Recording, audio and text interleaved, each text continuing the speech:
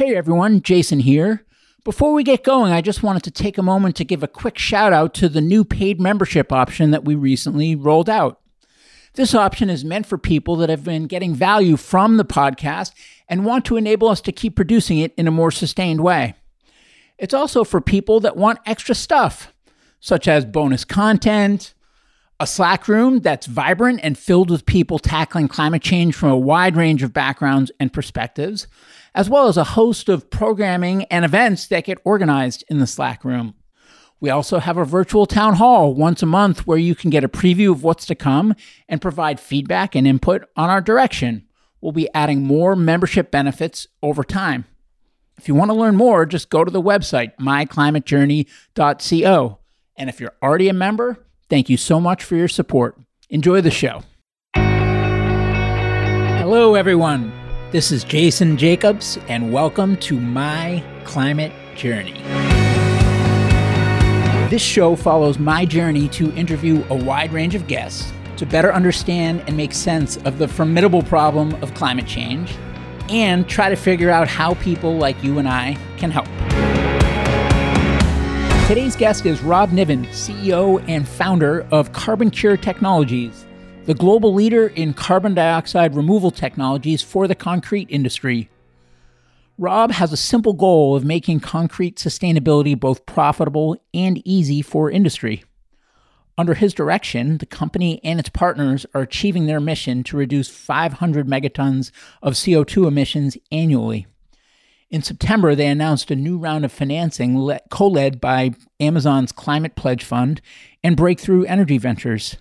We have a great discussion in this episode about the importance of decarbonizing concrete, why it is so hard to do, the CarbonCure approach, how the company came about, when it came about, their progress to date, and some of the key milestones along the way, some of the challenges they've encountered and lessons learned, and what the future has in store, both in terms of CarbonCure, but also in terms of concrete generally and other elements of addressing climate change. Rob, welcome to the show. Hey, thanks for having me. I'm a big fan. Well, I'm so excited for this one. As we were just discussing, we just did an episode recently with the Carbon Direct team, and this is such a nice follow-up because CarbonCure is the kind of company and working on the kinds of things that a Carbon Direct might be helping big companies to spend their money on. So it's a nice follow-up, and concrete's an important category, and you guys are the leader, and we've not covered it yet. So all those reasons. Great to have you. Thanks very much. I'm also a big fan of those guys as well. I'm always listening to Julio, and sounds like now Jonathan's on the podcast circuit, so I'll have to check that out as well. So what's CarbonCure? CarbonCure is a Canadian clean tech company. We are what's considered a carbon removal technology, but really focused on the carbon utilization side of that. What I mean by this is that we use carbon dioxide to make concrete. We make concrete with a lower carbon footprint, with a lower cost, but one that also exceeds the performance or quality requirements of what's normally produced today. The technology is installed in about 300 plants in 3 continents. We've just closed a major investment round and are just spooling up right now for even more rapid growth and also some new innovations into this carbon removal space that I think will be really exciting and helping us meet our mission.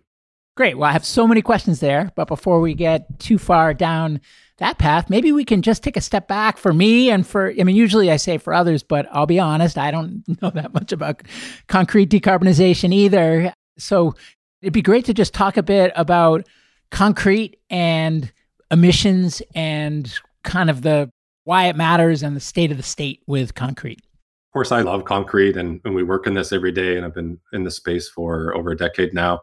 Concrete's so important and it's so abundant. It's like the air we breathe as we take it for granted. And anywhere you look around where you're sitting right now is likely you can see concrete. It's the most abundant man-made material on Earth, second only to water, and by far the most abundant building material.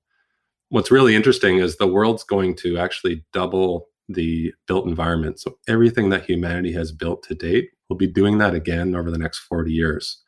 And most of that's built with concrete. So that's great if you're a concrete producer, I suppose. But the issue here from a climate perspective is that concrete's made with cement, which is the binder in concrete. not to be confused with one another. And cement is very carbon intensive. It accounts for about 8% of global GHG emissions. And it has a very difficult pathway to decarbonize. Just to double click on one thing you just said. So you said cement is the binder that goes into concrete. Can you just take a quick detour and explain that a little more?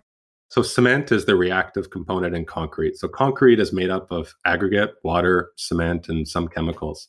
You mix those all together in batch plants anywhere around the world, and that creates a reaction where the cement binds the aggregates together and it strengthens over its lifetime to create the foundation for modern society. Now, from a climate perspective, what we really care about here from emissions is how do you make cement? So cement is created by digging up mainly limestone and some other minerals, putting that into a very hot kiln around 1500 degrees, and breaking those molecules of calcium carbonate, CaCO3, and 2. So half of the weight will actually go up out of the emission stack as CO2. And the other half creates something that's a precursor called clinker, which is then made into cement. But what's really challenging about the cement industry is like, yes, it's so abundant, and it's the most abundant building material on the planet, and so on and so on. But it's this reaction, this calcination reaction, where it's so carbon intensive, not because of the fuel, but because of the chemical reaction. And there's no way around that. As long as we're going to continue to build with concrete, and there's no substitute like there is for oil and gas, is we're going to have these process emissions. And even if we get rid of all the fuel component, it's only a third of the emissions profile of making cement, or a third to a half. So we have all of this process emissions that is a real challenge. And that's why this industry is relying on carbon capture, utilization, and storage to be able to close that emissions and meet some of these net zero emission targets that they've all been in fashion recently about making these commitments over the last few weeks. And so the decarbonization path for concrete and the decarbonization path for cement, what is the overlap on the Venn diagram and where are they distinct? Really, if you're thinking about decarbonizing concrete, you only need to look at cement. It's the vast majority of the emissions, but concrete is part of the solution. And I think when you're looking at decarbonizing concrete is really where we should be focused. We shouldn't just be focused on decarbonizing cement, because you can still have low carbon cement, but use too much of it to make concrete, and then you end up with a high carbon concrete product. So you do need to be thinking about the final product, or both for that matter. It's a weird example, but like, is it like decarbonizing an engine versus decarbonizing the car that the engine is in? And so we need to decarbonize the engine either way. It's like the engine is part of the car. So if we do just the engine and don't do the car, then all the other stuff in the car doesn't get accounted for. So therefore, even though they're interchangeable, we should just focus on the car. Is that what you're saying? If you're going to use the car analogy, I would say is like, yeah, you can focus on a low emission motor, but if you're still driving it without using public transit and stuck in traffic and idling all the time, and you're overusing that vehicle, then it's going to lead to a lot of emissions that are unnecessary. Or like a light bulb is if you focused on just decarbonizing the electricity grid, but you're using an incandescent light bulb, it's still going to be inefficient. So you do need to look at both. And before we get too far down the path, it'd also be interesting to hear about how you got into this, and also when, because I know you've been at this for quite a while, even predating CarbonCure. Well, this was my thesis. So you can imagine how personal this is. And I did research at McGill University in the sort of mid-2000s on how to use CO2 in concrete manufacturing. And there had been pretty widespread knowledge that there could be a beneficial impact of using CO2, and it could be thought of as a value-added feedstock to making concrete. But no one had really figured out how to do it. So having a chemistry background in my civil engineering grad studies was able to help me understand how to be able to do this in a way that was good for the product quality, good for the economics, and of course, good for climate. So that's where I think the intellectual journey began. And why did you pick that as a thesis to begin with? I mean, it seems like not a thesis that many people would have picked at that time. Well, there was already work being done at McGill in this space. So that was something where it had just begun. I forget exactly why it had started there, but there was already some momentum. And actually, my colleague, Sean Monkman, who's our head of research, was also studying at McGill at the same time under a different thesis supervisor, and he was doing his PhD. So then we teamed up after the fact and continued to drive innovation in the space. Got it. And so when you got done with your studies, it seems like there was kind of an interim stop where maybe you started on the services side before the company was created. Can you talk a bit about your path there, why and when and how the transition came about? I had about $10,000 of remaining student loans in my pocket and met a girl who was in Halifax, followed my heart, and took that $10,000 and put it to work by building this company in Halifax, Nova Scotia. And I knew that I had to see this thing through. And I met with some local concrete producers, and they took a chance on me to see if this thing had any legs and had it to pay the bills. And I decided at that time to create a finance company called Carbon Sense Solutions, which we used the proceeds to bootstrap the technology development. So that technology development was always there, but it wasn't just necessarily the sole focus. And this allowed us to be able to get our first operating plant up and running before we had to raise our first venture capital round and then really focus on technology. And that's been the sole focus ever since. And oddly enough, as that expertise in carbon finance has now come full circle around a lot of the work that we're doing around carbon dioxide removal offsets. And so we're using that basis and that understanding in today's business to be able to scale it up faster. And what was the initial entry point with the technology that you were focused on out of the gates?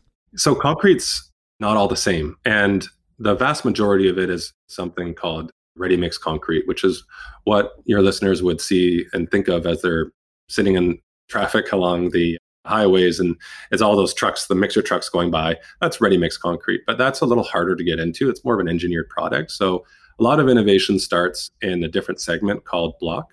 So these are cinder blocks, also known. And that's where we began, is we focused on these small precast elements, and we're able to muck around in these plants and create a workable technology, which then we transferred to the other main segments, like most importantly, ready-mix and also large precast elements. So not all concrete's the same, but typically block's a great starting point. And what are you actually doing to the concrete or with the concrete? And what is the value proposition of that solution? And to whom as well? Earlier on, I talked about this calcination reaction. So you heat up limestone really, really hot. It breaks that molecule in half, and then you get half CO2 and half clinker or half cement. We're reversing that reaction. So we're taking CO2, reacting that back with cement when it's with concrete, as concrete, and that forms a calcium carbonate nanomaterial. So we're forming these in situ, very, very fine nanomaterials within concrete plants as it's being produced. Those nanomaterials are then providing concrete this improved strength. And that's really valuable for a concrete producer, is if they can make the cement that they're using go further by creating greater strength. What concrete producers then are able to do is optimize their mix. So they need less cement because it's more efficient. You get more strength for the buck. And then that then doubles up on the climate benefit. So then you're using CO2 as the reagent to be able to create this effect. And then it creates this secondary benefit of using less cement, which also provides an economic savings to provide concrete of the equivalent or better performance with less CO2. And all that's being done by reacting and mineralizing CO2 in the concrete. So that matters for concrete producers because it gives them a better product, lower cost, lower carbon. And also matters to the end user, whether that be government or private sector builder that's looking to find ways to lower its carbon footprint of buildings, specifically something called embodied carbon emissions. And in terms of your focus today, how is it the same as when you entered the market so many years ago? And in what ways has it evolved, or is it different? Oh, geez, we make so many mistakes along the way. And of course, no one comes on podcasts to talk about those, but there are so many dead ends that we hit with the technology and that we look back and laugh at now. We've got the same core technical team, and so we've learned from all those mistakes. The big evolution was moving into ready-mix. It's a very different process, similar chemistry. But now what we're doing is looking towards our mission of reducing 500 megatons per year by 2030. And we're realizing that we need more solutions. And we're continuing to invest so much more in innovation, but taking this sort of pioneering research that we've done around the carbonation of cementitious materials and looking at other ways, other circular manufacturing opportunities at a concrete plant, where we can use carbon dioxide beneficially to make a better product, and one that doesn't require big capex, and it can just be integrated with existing plants. That's really where we're focused on. If you're following the Carbon X Prize, which we're finalists in right now, we're really excited. We're down to the last 3 weeks of a 5-year process. Oh, wow. I didn't realize that it was that. I mean, I saw the link on your website and I actually watched the video, but I didn't realize that it was a 5-year process down to the last 3 weeks. That's great. So by the time this ships, actually, you're going to know. Well, I don't know if they tell us, but at least we'll be pulling out all of our equipment from that power plant where we're consuming CO2. But cross your fingers for us. We're really excited about this one. But why I bring it up is because that's demonstrating our next technology where we're actually using CO2 in another way at a concrete plant to treat their wastewater material so that they just need less virgin cement and water to make concrete. And then there's more work that we're doing around recycled concrete aggregates. And ultimately, we want to have really zero emission concrete plants that are going beyond just CO2, but also water and solid waste. And that's going to require more innovation, but we're well on our way right now and doing a lot in digital as well to be able to supercharge the effectiveness of some of these technologies. So it continues to be a super exciting, innovative company that has that track of work, but we're also growing into new and exotic markets that also really get my entrepreneurial juices flowing because it continues to be very different and very agile, which I love. And if you look back at the last several years that you've been building the company, with the benefit of hindsight, if there were a CarbonCure book, what are the key chapters looking backwards? Like if you had to kind of lump it into phases, how many were there and what were they? And what phase are you in at this moment in time? It sounds cliche, but it's so true. It's all about team and most importantly, culture. That's one thing that I've really learned in working with our president, Jen Wagner, is this is something that we found to be really our competitive advantage is we have a very straight talking, trusting, supportive, ambitious culture that I think has allowed us to be able to scale so much faster than companies that have raised 10 or 20 times as much capital. So we've really found a way to use that. We also have our feet planted on the ground as like most of our staff come from the industry. So we're not dreaming up these solutions that won't work in the real world, as we know what the real world is and we can think outside the box, but we always are able to apply that test of would this work? So that saves us a lot of time to be able to scale up. So culture is super important. I overlooked that for like the first 5-6 years of this company. And now I'm realizing is like that matters so much, is just making sure that everyone is just really focused on what matters and we're all working together. I'm still learning the phases in general, let alone for a concrete company, but there's kind of lab and then there's first plant and then there's multiple plants and scaling. And so what about, I guess, with more of like an operating framework lens? I think one thing that we did, I don't know if we really understood the magnitude of how important it would be earlier on, but is borrowing from the tech industry. And I never knew that companies like Amazon and Microsoft and others would be investing in CarbonCure because I didn't really understand the linkages before, but there's so much we can learn from them. And one way is around using SaaS models and using extremely low CapEx technologies. So that was something that just made sense for us. It's like we need just to retrofit plants. And of course, our engineers just love to value engineer our equipment down. So it's smaller and smaller and cheaper and more powerful. But that, like microchips, is sort of how we've applied that to our solutions and how we develop technologies, because we know that there's not enough capital to be able to replace the cement and concrete industry, or definitely not enough time. That's the real imperative here, is just trying to find ways that we can do drop-in, really surgical changes to concrete plants without having to throw out the baby with the bathwater. And that's really been key for us to be able to scale, because that also lends itself to the right business model, which is those SaaS business models, which customers weren't really accustomed to, concrete producers at first, apart from their Microsoft Office subscription. But it's something that really works for them because they also don't have CapEx to deploy for new technologies. So it's working for everybody, and it's allowed us to scale so much faster, where we now account for about 90% of worldwide carbon utilization projects, is because we've had the right technology and the right model that really scales. So I think what I'm hearing is that as you've thought about go-to-market, you've found ways to take the way they do things currently and provide a reasonably seamless transition without a bunch of upfront costs so that they can implement the CarbonCure solution without being too disruptive to their existing process? Exactly. We want to use all of the same materials, all of the equipment. We want to use all the same people. We want it so that they don't know that they're actually making some of the greenest concrete on the planet because they're just doing everything that they did the day before. And that's really what we strive for, is to make it just so seamless and giving their sales teams as well the ability to differentiate themselves, where they've been living in a commodity sort of price competitive environment up until then, is now that they can differentiate themselves on their carbon footprint, which is really key right now as more and more design decisions are being made on things like embodied carbon content. And I don't know how much of this you share publicly, so if you don't, feel free not to answer, but how long has the product been in the market? And then what kind of traction do you have at present? We have tickers on our website, so I invite anyone to come to our homepage and you can actually see the CO2 and plant count and ship trucks. It's all very transparent. We're a very transparent company. So we have about 300 plants. We have about 1 million trucks that have been shipped. That's produced about 100,000 tons of CO2 reductions.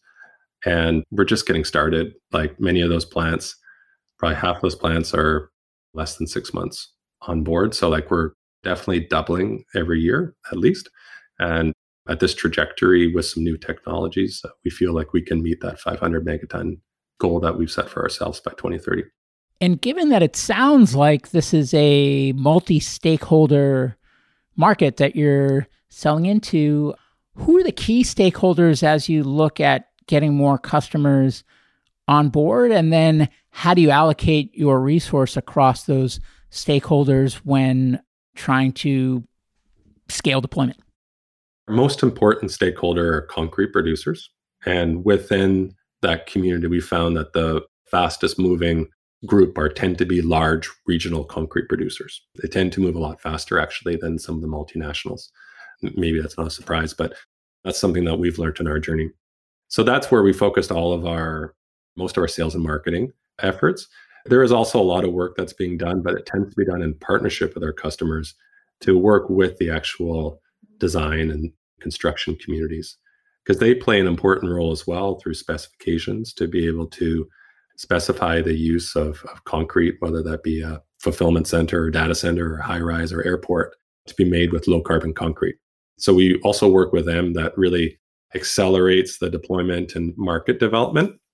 And some new things that we're finding is like we entered into the public policy domain recently, and I found that has actually been a very rewarding space, because there tends to be some maybe limitations right now on available low-cost climate reduction policies. So we're creating new policy models.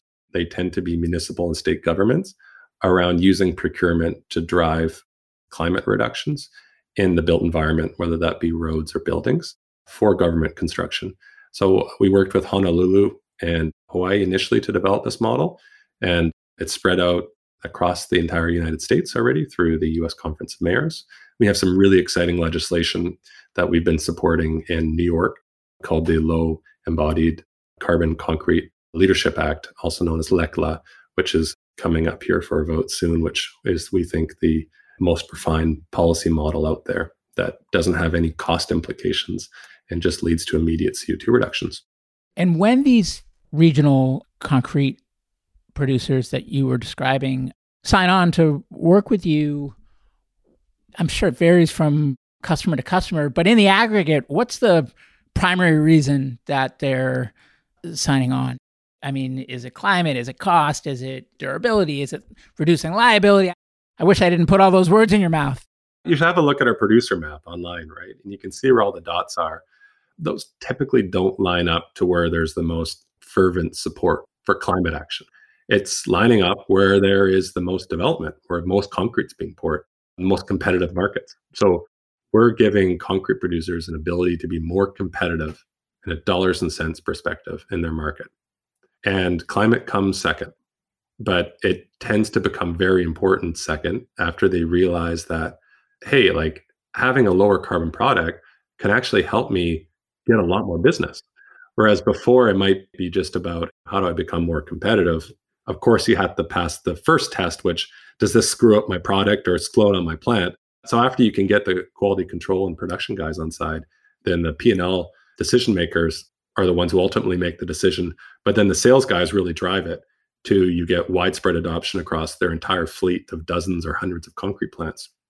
Because they say, wow, now all of a sudden, I'm not competing with the guy across the road. I just have a much better product that there's so much demand for right now because everybody's trying to build in a low carbon green manner.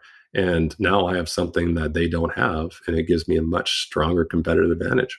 And I can offer concrete at the same price, but it's just a better product. So that's really what this is about, is creating those really strong competitive advantages for concrete producers. And you mentioned that you're getting more traction with the regional players. I mean, I know they move faster, but like, what do the big multinationals think, at least at this middle of November 2020? Where's their head as it relates to decarbonizing concrete? I've never seen this happen before, as long as I've been in the space. But like now it seems like every week there's another net zero by 2050 commitment being made. And it's really interesting to see that like these companies are really stepping out and making strong commitments. And it's going to be interesting to see how they actually meet those targets. And we certainly applaud them for making those commitments going forward. And they're necessary for us to have any chance of meeting Paris, is we need cement to really step up. And it's going to be a real challenge to do that. So now comes the hard part. Now we actually have to get some real technologies deployed and projects deployed. And so it's going to be an interesting time to see how things really evolve. Carbon capture, utilization, and storage accounts for about 50% of their roadmap, where the other 50% are mostly mature, decades-old technologies that just need to be deployed a bit further. But there's a real ceiling on what can be achieved. The hard part is going to be this next bit that we're leaders in, is like, how do you capture and use CO2 to create concrete of higher value?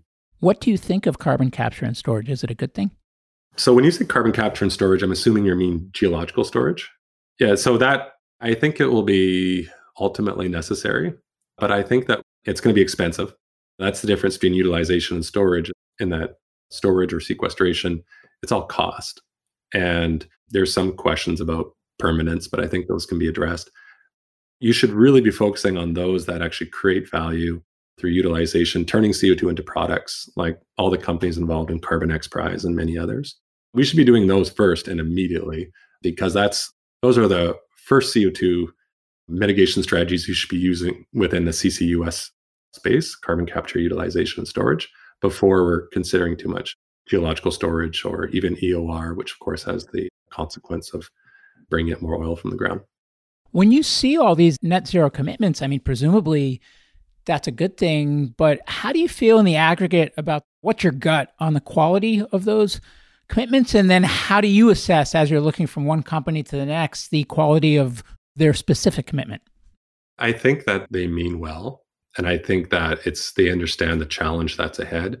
I look a little bit less favorably upon what I'm seeing around some of the product, where they're closing out that gap with maybe low quality offsets, which I think is may not be the right way in doing it. The last guest that you just mentioned from Carbon Direct would tell you all about that, is like, that's not the way to hit net zero, is to rely too much on that. So I think that should really come off of the available, those really low quality offsets that I think might be being used. I think they also will find that they need to be challenged beyond using existing technologies that have been available for a long time. It's like, it's going to need more than just rebranding existing supplementary cementitious blends. These guys are all really smart and they know what they're doing, but I think that we need to work with urgency and collectively together to find ways on integrating new innovations, as well as just some of the existing stuff that's been around for a long time. We need that as well, but we also need to make sure that we're working urgently on the new stuff that's going to be required to actually meet their net zero goals. When people say that decarbonizing concrete is so hard and we don't know how we're going to do it, I mean, is there merit to that point of view, or is it not as hard? Or, I mean, I guess, how do you react when you hear that? It's hard.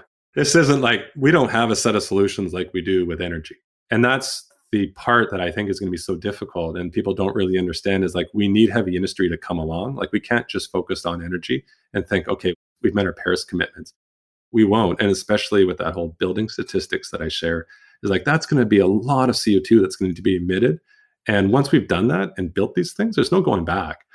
But I think there's a path. As I think I'm more than I'm just being an optimistic here, is I think it will require a portfolio. I do think that we also have to think about time. I think some of the solutions that are being proposed where it's like wholesale substitution of Portland cement is, I think that's going to be really difficult because like if you think about the size of this industry, to just replace it for something that is completely different will be a challenge. So yes, I believe it's possible. I think it's going to be hard. I think it's going to take a portfolio of solutions that work and integrate together with today's existing infrastructure so that we don't have all these stranded assets. And that's really how we design our technologies so that they comply with existing regulations and technologies and processes and create economic value as well as environmental. One thing that came to mind as I was listening to you talk about all the growth we need to do and how we need to double our infrastructure and all of that is the term green growth, many environmentalists see as harmful. And I guess I'm just curious, I think why they say that is, I think, and I don't want to put words in their mouths and they're not here to chime in, but I think it's because if we do things cleaner, but we still do more and more, then we are not going to transition nearly as quickly or effectively as if we fundamentally shift from this kind of GDP growth, like unbridled capitalism. And I'm interested, since you're arguably kind of a building block of green growth, what your perspective is on that topic.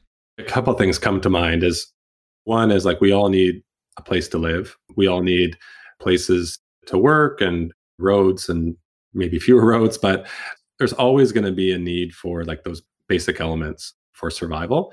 And because of that, we're always going to need a lot of building materials to be able to supply that because population's growing. We're moving more into cities, so urbanization is occurring, which is going to require more durable materials like concrete. So that's just a matter of fact. And I think that we need to find ways that break that carbon linkage so that we can do it in a way that's much more sustainable. When I also think about that as like procurement, whether that be private or public, is a powerful tool that needs to be brought onto the table here, where it can't just be about people inventing new widgets. Is like procurement, especially by government, needs to be deployed to preferentially procure those solutions which are much more sustainable. I could maybe have an opinion on consumerism and GDP and like, yes, maybe we need to be consuming less frivolous things, but which I think is more optional. But the world that I live in is like, these are things that are necessary. We're going to need infrastructure. We're going to need homes and schools and so on. And we just need to be able to do that in a way that's much more sustainable through low carbon and circular pathways.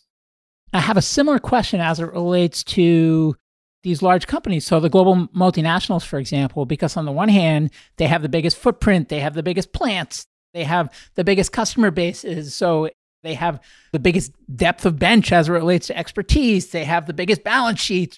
So of course, they can be most impactful in the transition. And so on the one hand, we want to be inclusive and collaborate with them. We want to bring them along for the ride.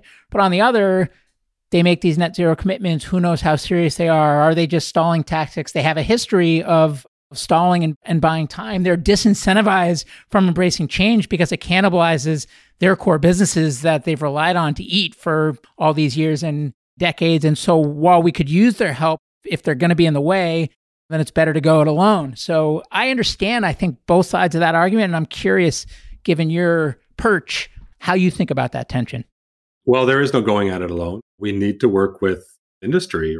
They are our partners in this. And I think what's changed in the mentality of certainly our industry and others is that decarbonization can be a competitive advantage. And I think prior, not even that long ago, it was seen as a cost, as a burden. And now what's happening is that the market has evolved so that the industry will be rewarded for decarbonizing. And those that can do it in a way that's very savvy using technology that creates better products, lower carbon footprint. We don't need to compromise on cost. I hate it when I read these articles that says, yes, you can have green, but it will cost you twice as much. Like, that's a fallacy. When I hear that, I think stalling tactics. But there are ways to do this that are just smarter and better. But I think that the smart guys right now are really realizing that, hey, there's a market opportunity here. They're great capitalists and they can figure out how to be able to authentically transform without throwing away all these and stranding these assets and be able to take advantage of that.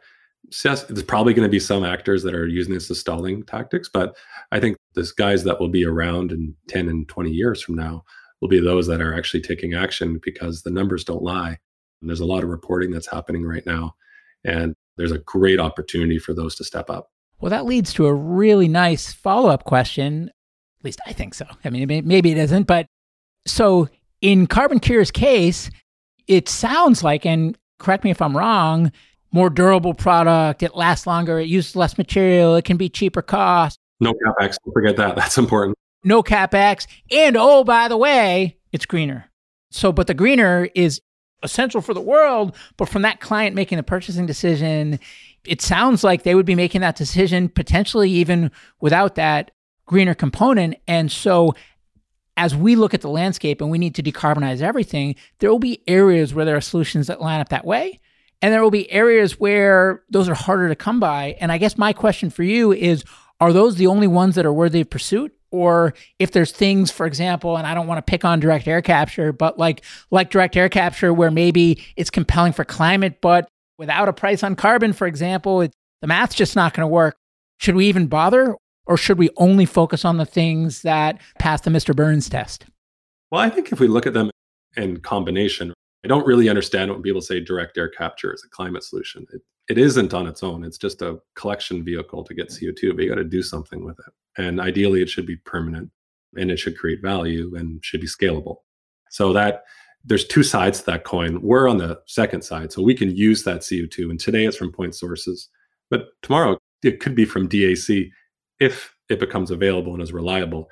And we can afford a higher price on CO2 to be able to encourage more DAC in concrete. So that we need to be looking at systems.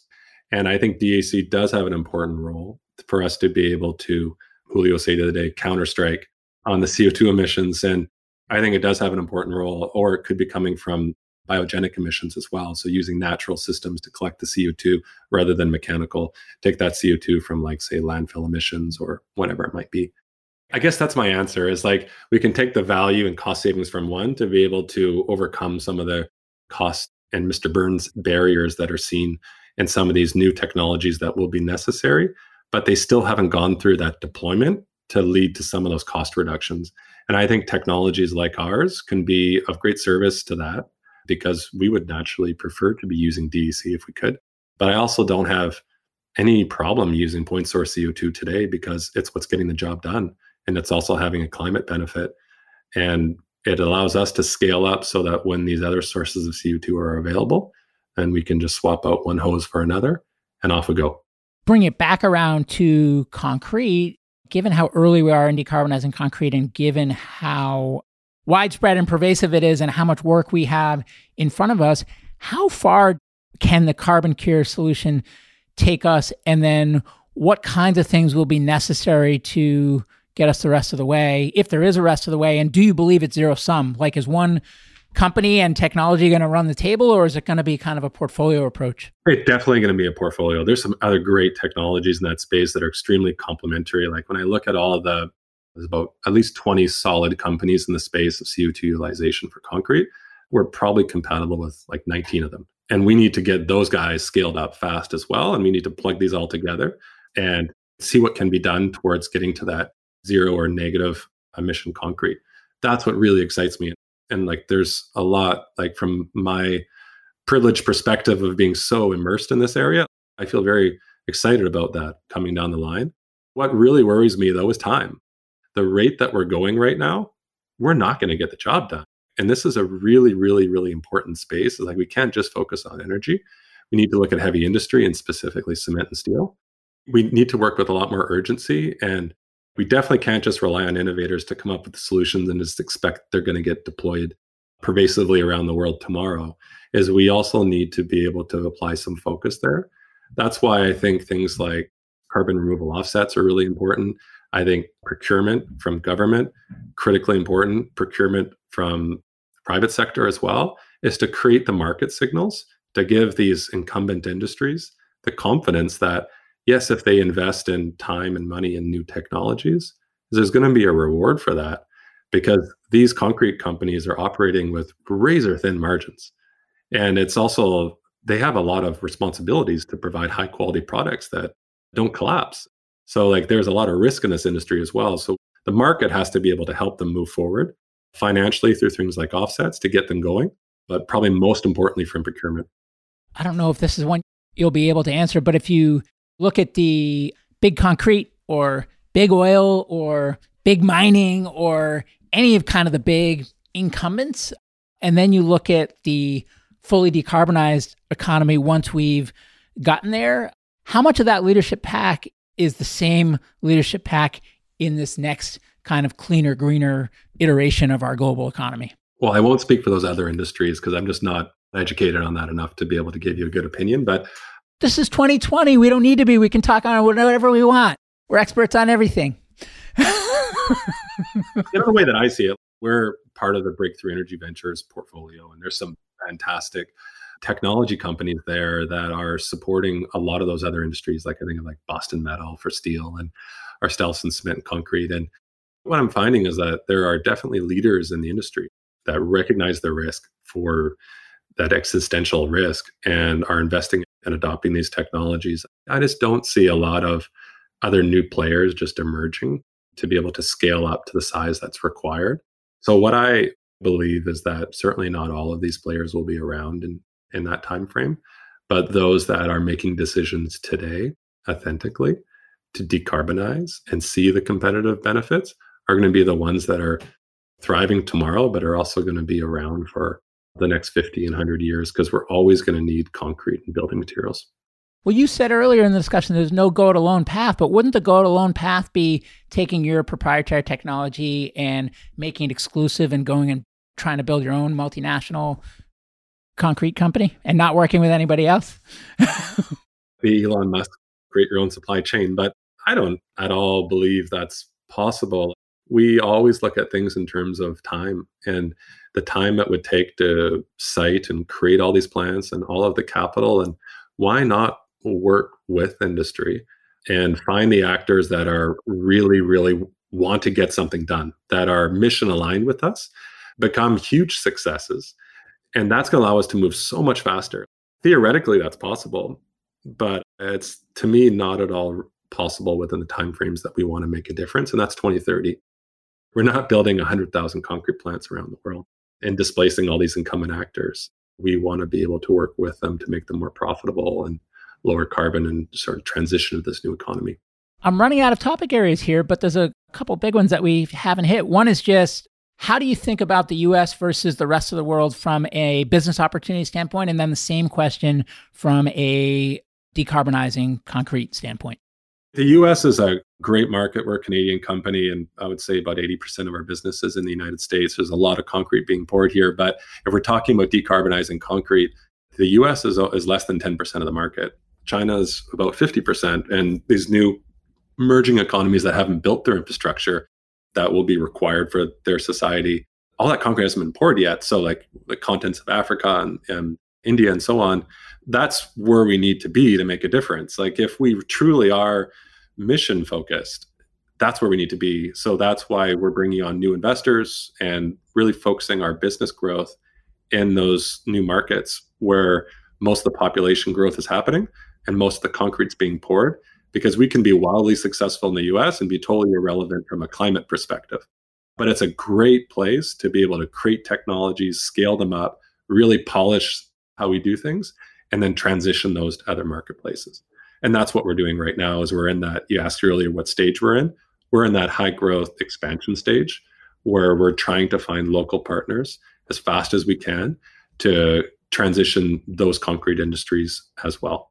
And one thing that you mentioned to me, I think before we started recording, is just that as you've taken in money along the way and determined which investors to work with, that mission driven and climate motivated has been really important to you. I'm curious, given that your solution passes the Mr. Burns test, why does that matter? Because there's a lot of competing priorities for companies and partners. And I think those that truly believe that this is the most important challenge that we have in front of us and business opportunity is that they're going to prioritize and hustle and make this a priority to see change. And I think you're an entrepreneur yourself, like, you know what that's like, is like you really know the difference when you're working with someone who's mission aligned or not. Things get done tomorrow. There's never not these types of excuses and long delays, is that we find a way to get it done. And that's really what we're looking for. And plus, it's just a lot more enjoyable. I don't want to convince someone that we're working with about the importance of climate or the opportunity around climate. I want them to already be on that bus and really finding ways to achieve the kind of impact we're looking for. It's just such a rewarding experience when you have that mission alignment. And we see that with a lot of our partners. So have there been any forks in the road looking backwards at the CarbonCure story to date where if you weren't mission aligned, you would have made a different business decision? And can you give me an example? I think mission alignment with partners is really important. And I think looking back is that often, I think we probably spend an inordinate amount of time with partners that may not have been mission aligned, that didn't lead to the results. And as you know, startups, it's all about bandwidth. It's all about time because that's all you have. And you're spending a lot of time working with partners that may not be aligned. And ultimately, those don't lead to success. And then you sort of look back and say, was that really worthwhile? Of course, I'm not going to give you examples of that, but it's something that I think all startups need to keep in mind is they're acting with a lot of urgency and maybe desperation, and they see exciting opportunities by working with like a blue chip company. But oftentimes those might not be the right partners if they're not mission aligned to actually see impact. And they can eat up a lot of cycles where you could be really making some traction. That's one example that comes to mind. One other question I had is, now I know you're a Canadian company, but given that it's mid-November here, we theoretically are going to have a presidential transition and a new president in the new year. And if President-elect Biden's transition team gave you a call and said, hey, this is going to be the climate presidency and we really want to up our game as it relates to concrete, what's the most impactful thing we should look to do in the first 100 days of this administration? What would you say? I would say there's two things, and one's a little sexier than the other. And I'll start with the non-sexy one, is like we need to remove regulatory barriers for innovation to happen. And what I mean by that is we need performance-based standards. So much concrete right now is purchased according to very prescriptive mixed designs or recipes that were put together 50 years ago and that are way too conservative, and they block any kind of innovation to occur. So that's job one. We got to make sure that innovation can happen and people are providing products based on performance rather than some sort of prescriptive, outdated manner. Then next is we need to use procurement policies, and we can look at the model that New York has developed right now as a way that can lead to immediate scale up of reducing the embodied CO2 of the built environment. And at the same time, it's accelerating the transition of heavy industry to green jobs. So government buys a lot of concrete. It's the single largest purchaser of concrete. And because of that, is they can, and they should be looking about how that matches up with their climate ambitions. And it's in everyone's interest because it creates a lot more efficiency and better products. And last question is just, I looked over as if you were a third base coach or something, and you gave me the signal. And I can't believe we've made it this far in the discussion and not asked, which is about COVID and the pandemic, given how focused you are on building stuff. And I know that building stuff, at least at some point in this pandemic, has been quite impacted. What have you seen in terms of the types of impact and the extent of impact that you've seen both to CarbonCure, but also just in general in the concrete industry? So the construction industry in general has largely ridden out COVID quite well. Certainly there are some segments within construction that are deflated. So like commercial office spaces, for instance. But look at Amazon and the growth that it's going through in fulfillment centers and data centers as people are moving into a digital environment. So those use a lot of concrete. And we're definitely a green concrete supplier of choice for some of these new construction types. So the market has stayed stable. There are periodic shutdowns, of course, due to the public health concerns, but those are usually overcome. But what was really key for us is being able to quickly adapt our business. So even if the market was going to hold firm, how are we going to continue to be able to grow? And what I'm so proud of is last year, we more than doubled our growth during COVID. And our fiscal year ended in October. So that was really largely due to some changes that we made to the product and the fact that we already had a very strong IoT and digital component to our business that allowed us to be able to go from sending engineers on planes to set up plants to being able to do that completely remotely. And that was done almost overnight. And what we found is that actually made us so much more efficient and productive. And we're never going back because of it.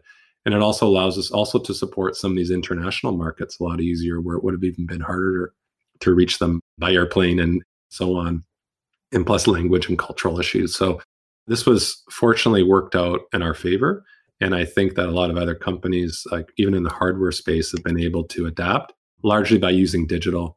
And I think digital is going to be a big part of our decarbonization story going forward as well, as we're taking all of this data now to provide more decarbonization insights for concrete production.